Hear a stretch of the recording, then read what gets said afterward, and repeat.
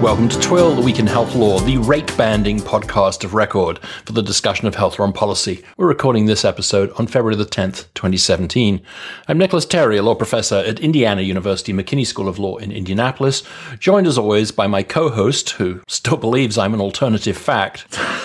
Frank Pasquale, a law professor at University of Maryland School of Law in Baltimore, Maryland. And this week on Twill, we welcome Judy Solomon, Vice President for Health Policy at the Nonpartisan Research and Policy Institute, the Center on Budget and Policy Priorities. There she focuses on Medicaid and CHIP and issues related to the implementation of health reform, particularly policies to make coverage available and affordable for low-income people. Wonderful to have you on the pod, Judy. Thank you. Thanks for having me. Tell us a little bit more about CBPP, the types of analysis and testimony that you're involved in, and your particular role. So we are as you said, nonpartisan public policy institute founded in 1981 by Bob Greenstein, who is still our president. And we work on a range of issues, including budget, tax, health, food assistance programs, and income security programs, all with a focus on how these programs could best serve low and moderate income people. Yes, and I want to say that I have frequently used CBPP's analyses. Most recently, actually, in something I was doing on education finance, where I was looking at some work on fair value accounting. So I've really come to rely on it as a arbiter of the fiscal impact of programs. Now, in terms of our health focus, one of the things I was wondering about, Judy, is, looking back on the ACA, a lot of folks were saying, in 2016 that there were problems before the election, including, say, lack of plans in rural areas, rising out-of-pocket expenses, et cetera. Is your general sense that the ACA exchanges, et cetera, were sustainable without any federal legislative intervention, say, before the election, or might have needed more of a infusion of cash or other things from on the federal level? So I think, we can talk about sort of the minimum and the optimal. So I think before the election, many in D.C. and elsewhere, and certainly folks here at the Center on Budget working on health, felt that there were some things that could be done to improve the law. As you know, the law passed with no Republican support, and we were never even able to have a technical amendment bill, which is unprecedented for a law of the complexity and reach that the ACA has. So it's not perfect, that's for sure. Could it have continued without any change? I think the answer is yes. I mean, the folks that I work with who have looked at this, and others, including some of the rating organizations like Standard & Poor, have said that last year was a difficult year and that they expected 2017, if nothing else changed, to have stability. So I think, yes, it could continue, but yes, it also could be made a lot better. And in terms of thinking about the overall fiscal impact of the ACA, where would you say has been sort of the most positive fiscal impact, both short-term and long-term, of implementation of the ACA? Fiscal impact? I mean, I think our focus has much been, in the work that I do. I mean, our budget and tax people are probably the ones that can answer that. I'm much more focused on the coverage that it's provided to 20 million people in the U.S., including, the Medicaid expansion as a large part of that, which still 19 states have not taken up, but in the states that have taken it up, it has had a fiscal impact on state budgets, where states have shown savings as they've been able to lower the amount of spending on uncompensated care, mental health, other things that were solely the province of the state until the expansion took effect. Got it. Yes, I do think that is a major issue, and I think that's going to be, if there's any sort of unwinding, even the Republican governors are going to have quite a lot of concerns there. So your answer, Judy, included some facts. And Deborah Stone in The Wonderful Policy Paradox, who said, policy analysis is political argument and vice versa. In a world where values sort of masquerading as facts, where does information influence policy in DC now? Are facts important in the the processes that are going forward? Or have we sort of entered a fact-free area where some of the deeper fact-based research that you present, where that is getting more and more sidelined? I think facts are still important. I think we've seen that in the debate over the repeal of the ACA. I think it was expected, if you remember, that there would be a bill repealing the ACA ready for President Trump to sign on the day of his inauguration.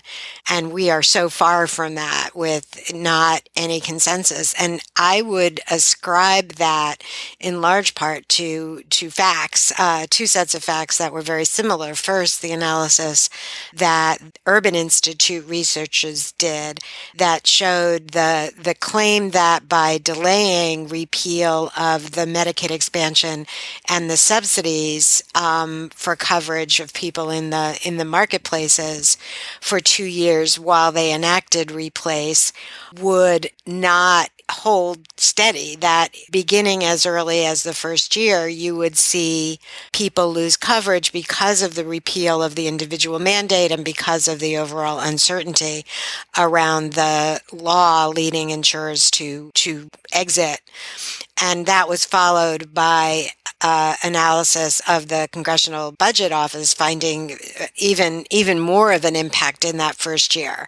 So I think once that came out, the claim that you could do no harm by repealing and leaving the subsidies in place and the Medicaid expansion in place, and everybody would be fine while they figured out what to do as a replacement, that just became very clear, along with the fact that there is no replace plan and nothing really that in any way would measure up against what the success of the Affordable Care Act has been.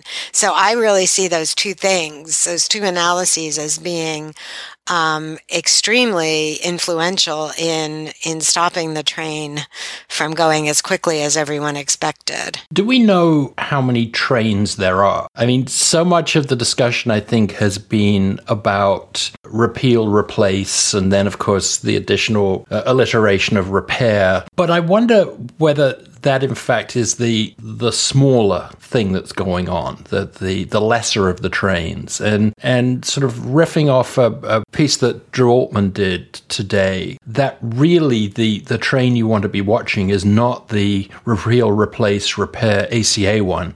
It's the long-term plan to move Medicare to a premium support system and Medicaid to block grants. Which balls should we be concentrating on? Well, I think the whole issue around the ACA is still incredibly important and is still very active in play.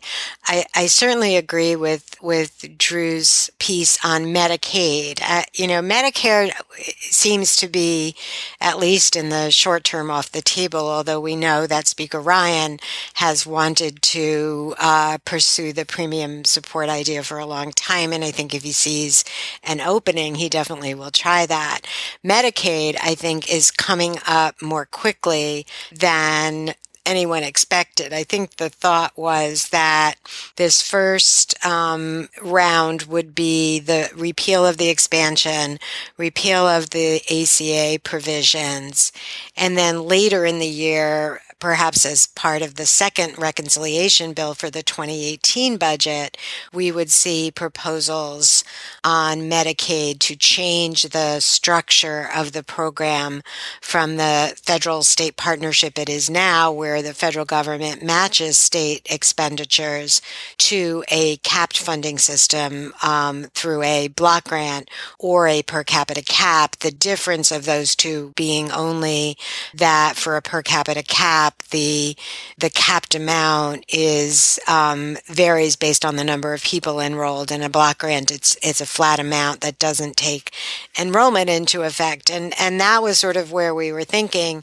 Now it looks like that Medicaid piece might be moving up to be part of the initial, at least on the House side. It's not so clear that's the will on the Senate side, but that there may may be some activity around Medicaid in addition to the expansion, the broader Medicaid program, as soon as, March, when they're scheduled to mark up the repeal bill. So I think repeal is still, very, very important. I think there's a lot going on. I think, we haven't seen a plan other than some components of a plan that they are talking about that will not in any way measure up, things like high-risk pools and selling insurance across state lines and further use of health savings accounts on the ACA side. But we're certainly hearing more and more about some moves to radically restructure, I would say, the Medicaid program away from the longstanding partnership that the federal government has had with states. And just to follow up on that, you have a post, and we'll be sure to link to this on our show page, that describes how a per capita cap is designed to significantly reduce federal Medicaid funding to states relative to current law. And I was wondering if you could explain that impact. It's an enormous impact. And the way the program works now is that the federal government matches state expenditures. And if the need goes up, if health spending goes up, if there's an epidemic, if there's any kind of new drug, the federal government is there to pay its share.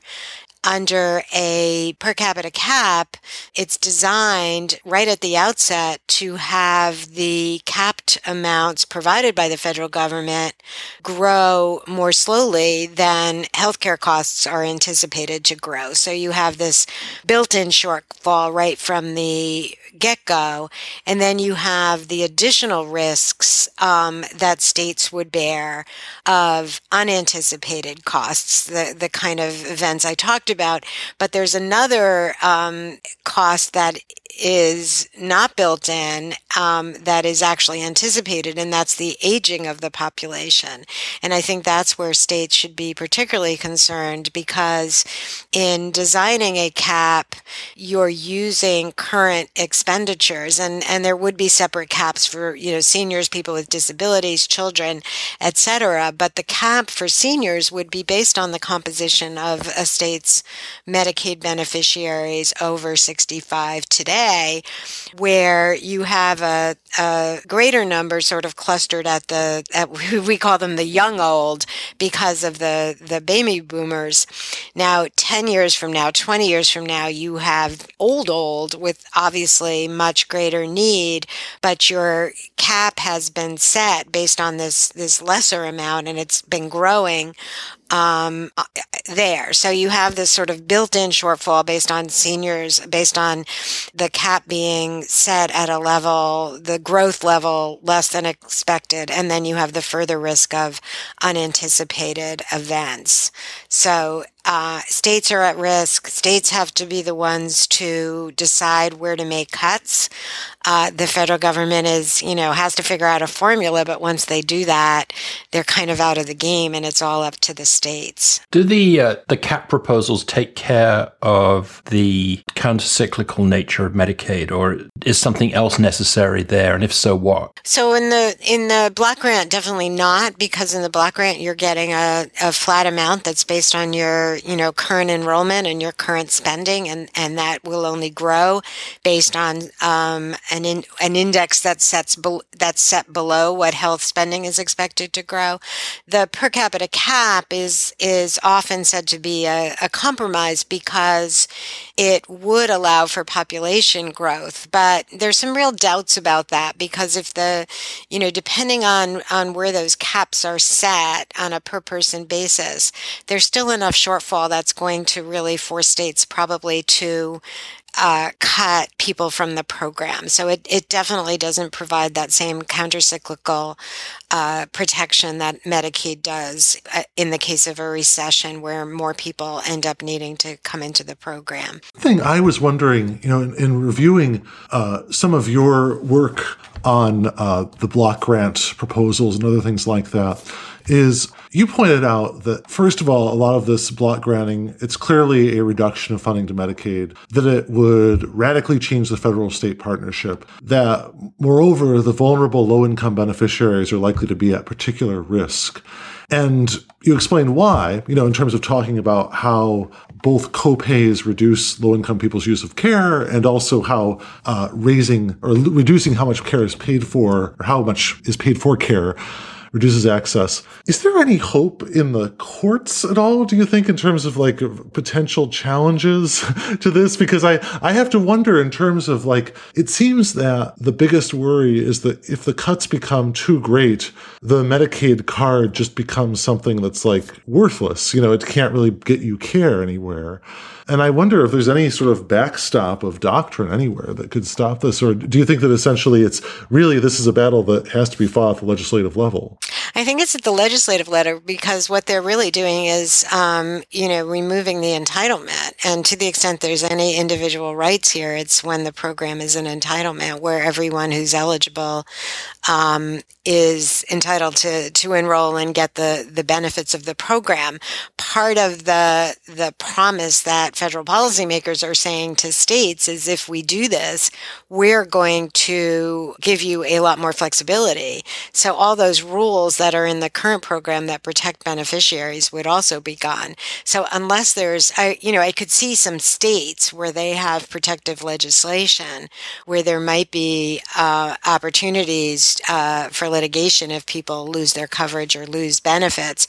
But at the federal level, I don't think so because they're just going to redesign the rules of the game. And there's really nothing that you could sue on given we don't have any constitutional rights here to health care. Frank, Sarah Rosenbaum in the Commonwealth Fund piece recently raised Goldberg and Kelly, the welfare case, not as a sort of a rights-based pushback, but at least sort of some process pushback, a sort of hindrance maybe to roll back, particularly of Medicaid expansion. Fascinating. No, that's really good to hear because I think that it seems as though some of these changes are so sudden and they're real sea changes, and it's just very troubling to see how quickly the whole thing could be changed. The non-expansion states have a rather odd kind of stake in this debate, don't they? In that they kind of towed the policy line and said, because of our philosophical differences with the ACA, we're not going to expand Medicaid. And how are they going to be treated in the new world of Medicaid?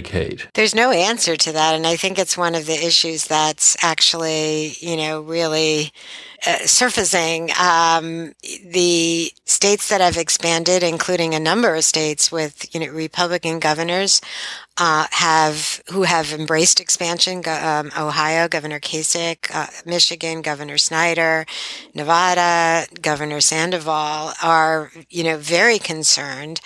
I think the other states that haven't been able to expand, in many cases, it's actually state legislatures that have prevented that, not governors. If you think about states like Virginia and Idaho, all those states in the mountain states of all, governors have all wanted to do it. There was a great piece in the Post today, in the front of the Post, about Idaho and how they then decided they would try to do something different than the expansion and weren't able to come up with anything.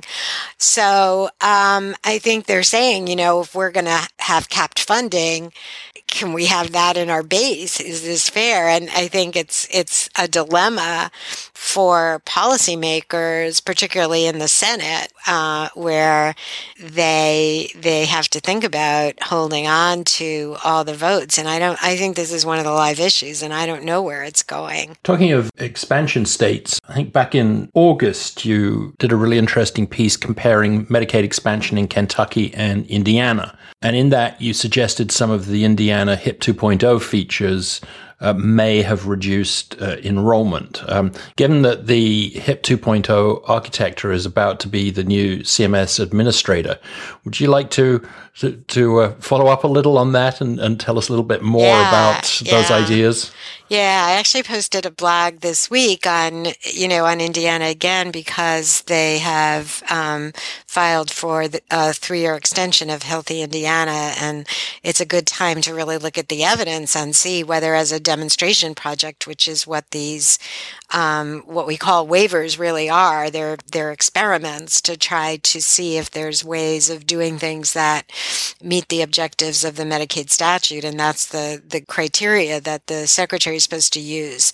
I think a couple of things. Yeah, I mean, it's hard to say whether enrollment has been less than expected. We do know that in general, premiums do keep people out.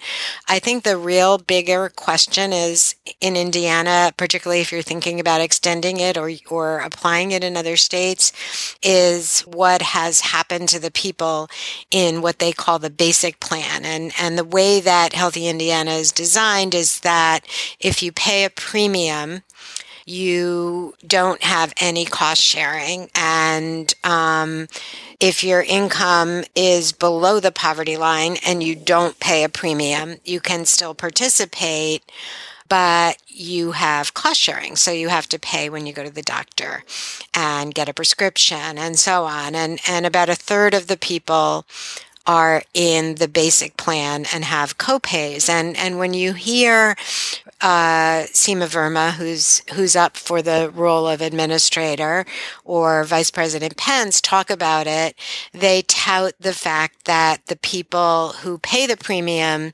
are getting care at a higher rate, that they're less likely to use the emergency room. And they basically make it sound like it's because they're paying the premium. There's absolutely no evidence that that's the case. We don't know, for example, if these are the people who would have used preventive care anyway.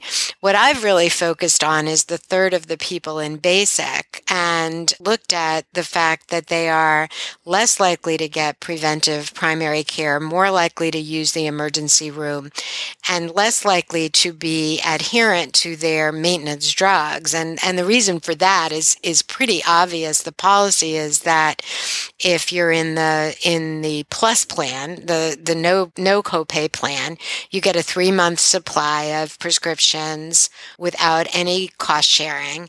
If you're in the basic plan, you get a 1-month supply and you have to make a copayment every month. So it's, these are very low income people. We're talking about people with incomes below the poverty line being asked to pay $4 a month for these prescriptions. So, in my mind, this is enough to really say we need to stop this. We've got a pretty large cohort of people who are doing poorly.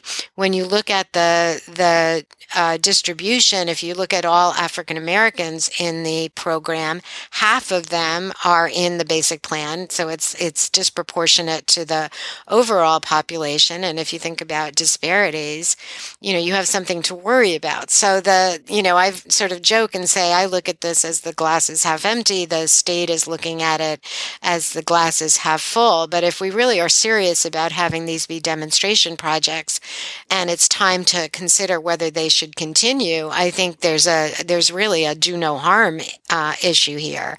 And we have to think about what is going on with these people in the basic plan. Actually, if you read as I'm sure you have, the application to extend HIP 2.0, the sort of the preamble of that makes it sound actually that the glass is completely full. Yeah, that's true. Yeah. One of the things in terms of following up on some of these, experiments that are done, and I really like your characterization of these interventions as experiments, because I think that helps sensitize us to the idea that these are people's lives at stake, and there's a lot of risk involved in changing a program. I saw that you blogged back in the middle of 2016 about Matt Bevin's proposal for a Medicaid waiver in Kentucky, which, would remove vision and dental care, but then say that if the beneficiary has completed this health-related or community engagement activities, then they'd get rewards to help pay. And I'm just wondering if you could comment a bit on this trend, and some of the unexpected or expected downsides of this effort to sort of condition all these different benefits on different activities for what appears to me to be a pretty vulnerable and hard-pressed population already. Yeah, that's the other place where we have some really good evidence, not only from Indiana, but also from Michigan and Iowa, and, which have tried in not as punitive ways, I would say, in Michigan and Iowa, to really sort of tie rewards to healthy behaviors. And what you really see is that these what become very complicated programs, there's virtually no understanding of them, so they can't be an incentive. And that is definitely the case in Indiana, where, they have these accounts, and if you do things, you get to roll over some of the money so you don't pay premiums the following year. And when, the evaluator did the survey, they found that, 60% of the people, only 60% of the people even had heard of the accounts. And then of those who had heard of them, 75% knew they had one. So, it's really hard to have an incentive that works if you don't know about it. I'm particularly even more concerned about Kentucky for a couple of reasons. Number one, this whole idea of, earning your benefits, but there's another feature of it around the accounts that is really essentially discriminatory of people who need health care. So what they say is that everybody gets $1,000 in their account. And if any amount at the end of the year, you can take half of it and then put it in this rewards account where you then can buy your dental and your vision. But if you think about $1,000, a lot of people, need to use $1,000 worth of health care. So you're basically saying to somebody, there's this premise that people are somehow, this is a discretionary purchase, right? That you can decide whether or not you want to spend your $1,000 account. But if I have an accident or I have a chronic condition, I'm going to blow through that $1,000 very quickly, and then I can't get dental or vision. On the other hand, you could be encouraging people who need, their teeth fixed to not get other care because they want to save that money and roll it over. So I think on its face, it's not an appropriate use of demonstration authority, and it's going to be really interesting to see if now that Seema Verma is, once she's confirmed, given she was one of the architects or was the architect of both Indiana and Kentucky, are they going to go in this direction, which I think goes even farther than what's been allowed in Indiana, where the incentive isn't anything that you could say is harmful in any way. And then, of course, you have this whole issue of, do people really get it? Iowa was interesting. It was that if nobody has a premium in the first year, and if you get preventive care, you don't have to pay a premium the next year. And when they talked to people, they had no idea about it. I've written about that as well. So I think it's these programs all really come, what I would say, from a very sort of paternalistic and somewhat insulting. When Seema Verma has said that these are all to give people, paying is going to give people dignity. I think in Kentucky there were over 1,000 people who came forward and really spoke to that and spoke to how they are working and they are doing everything they can, and they really were frankly insulted by this notion that they need Matt Bevin to tell them that they've got to go volunteer to earn their dental care that they've been getting up till now through the program. So I guess either Matt Bevin or Queen Elizabeth. Going up to sort of maybe 5,000 feet with regard to sort of the confusion about what's out there, the difficulty for figuring, even smart people to figure all of this out.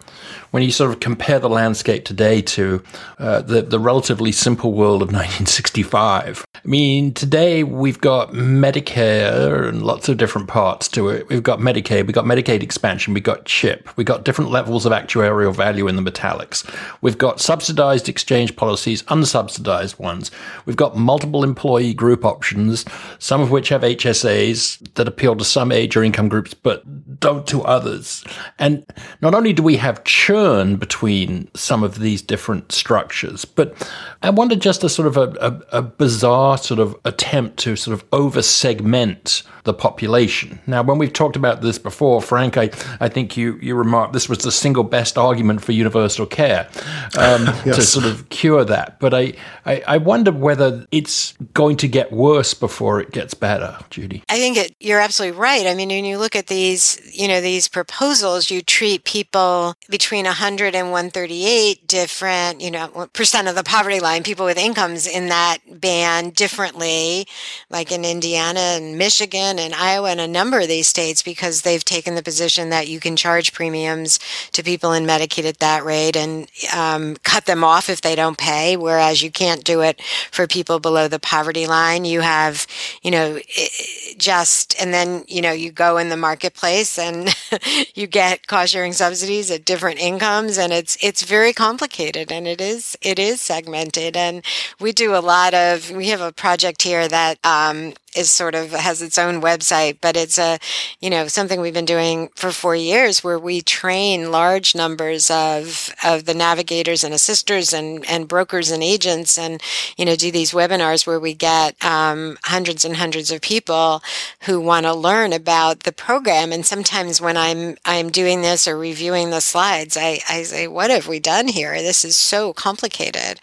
But it is, getting people coverage, and that's sort of part of what one would hope. If you really wanted to move forward, you could think about simplifying.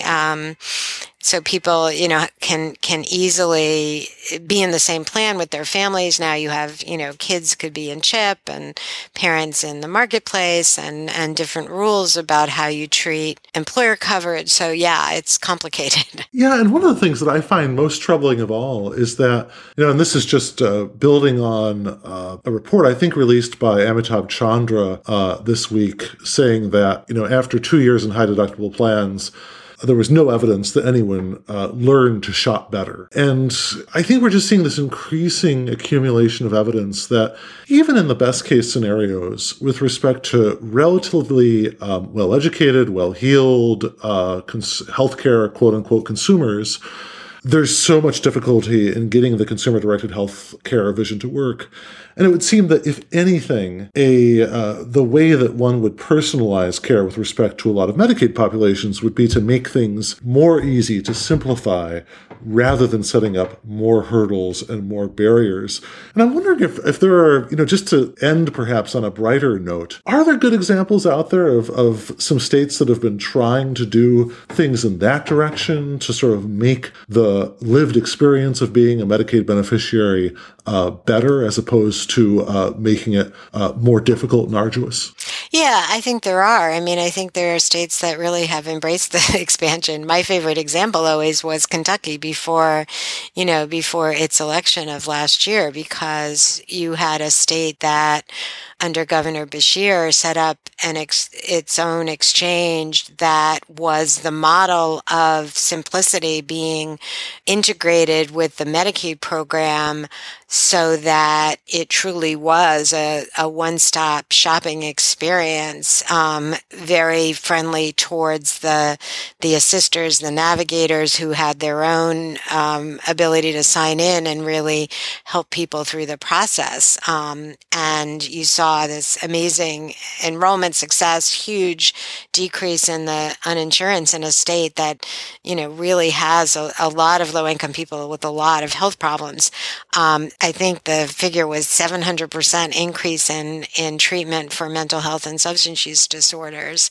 So that was my best example. But I think, we've seen others. California, with its state exchange, has certainly worked to simplify, make the shopping experience. I think what they've done that's been really a model is the standardized plans, so that every plan at a silver level has the same sort of plan design, so you can compare on networks and things like that, not on kind of the deductibles are all sort of standardized at the metal level. So that's certainly been a model. I think, it's mostly the states that have embraced the ACA and set up their own exchanges that have been able to do that. It's funny you mentioned that in class the other night. We opened up the Indiana website and the California website and tried to compare them, putting ourselves in the shoes of sort of ordinary consumers. And the California one sort of worked, whereas you got sort of into sort of halfway through the depth on, the second page on the Indiana one, and suddenly you got booted out to healthcare.gov or something else, and it was just a mess. So one final question. We've taken up way too much of your time on a Friday afternoon, but back in December, you were quoted in a Politico story about the possible disappearance of Obamacare data. And I've also read stories of think tanks doing mass sort of dumps down of federal information and so on. Is this a real concern you think we should have? This is part of making America uninformed again? I'm really concerned about it. I mean, the work that we do on waivers really depends on the transparency that has been built up over the last, really since the ACA, and a provision in the ACA required that transparency, having all the evaluations, all the reports up on the website. We've downloaded all of that information.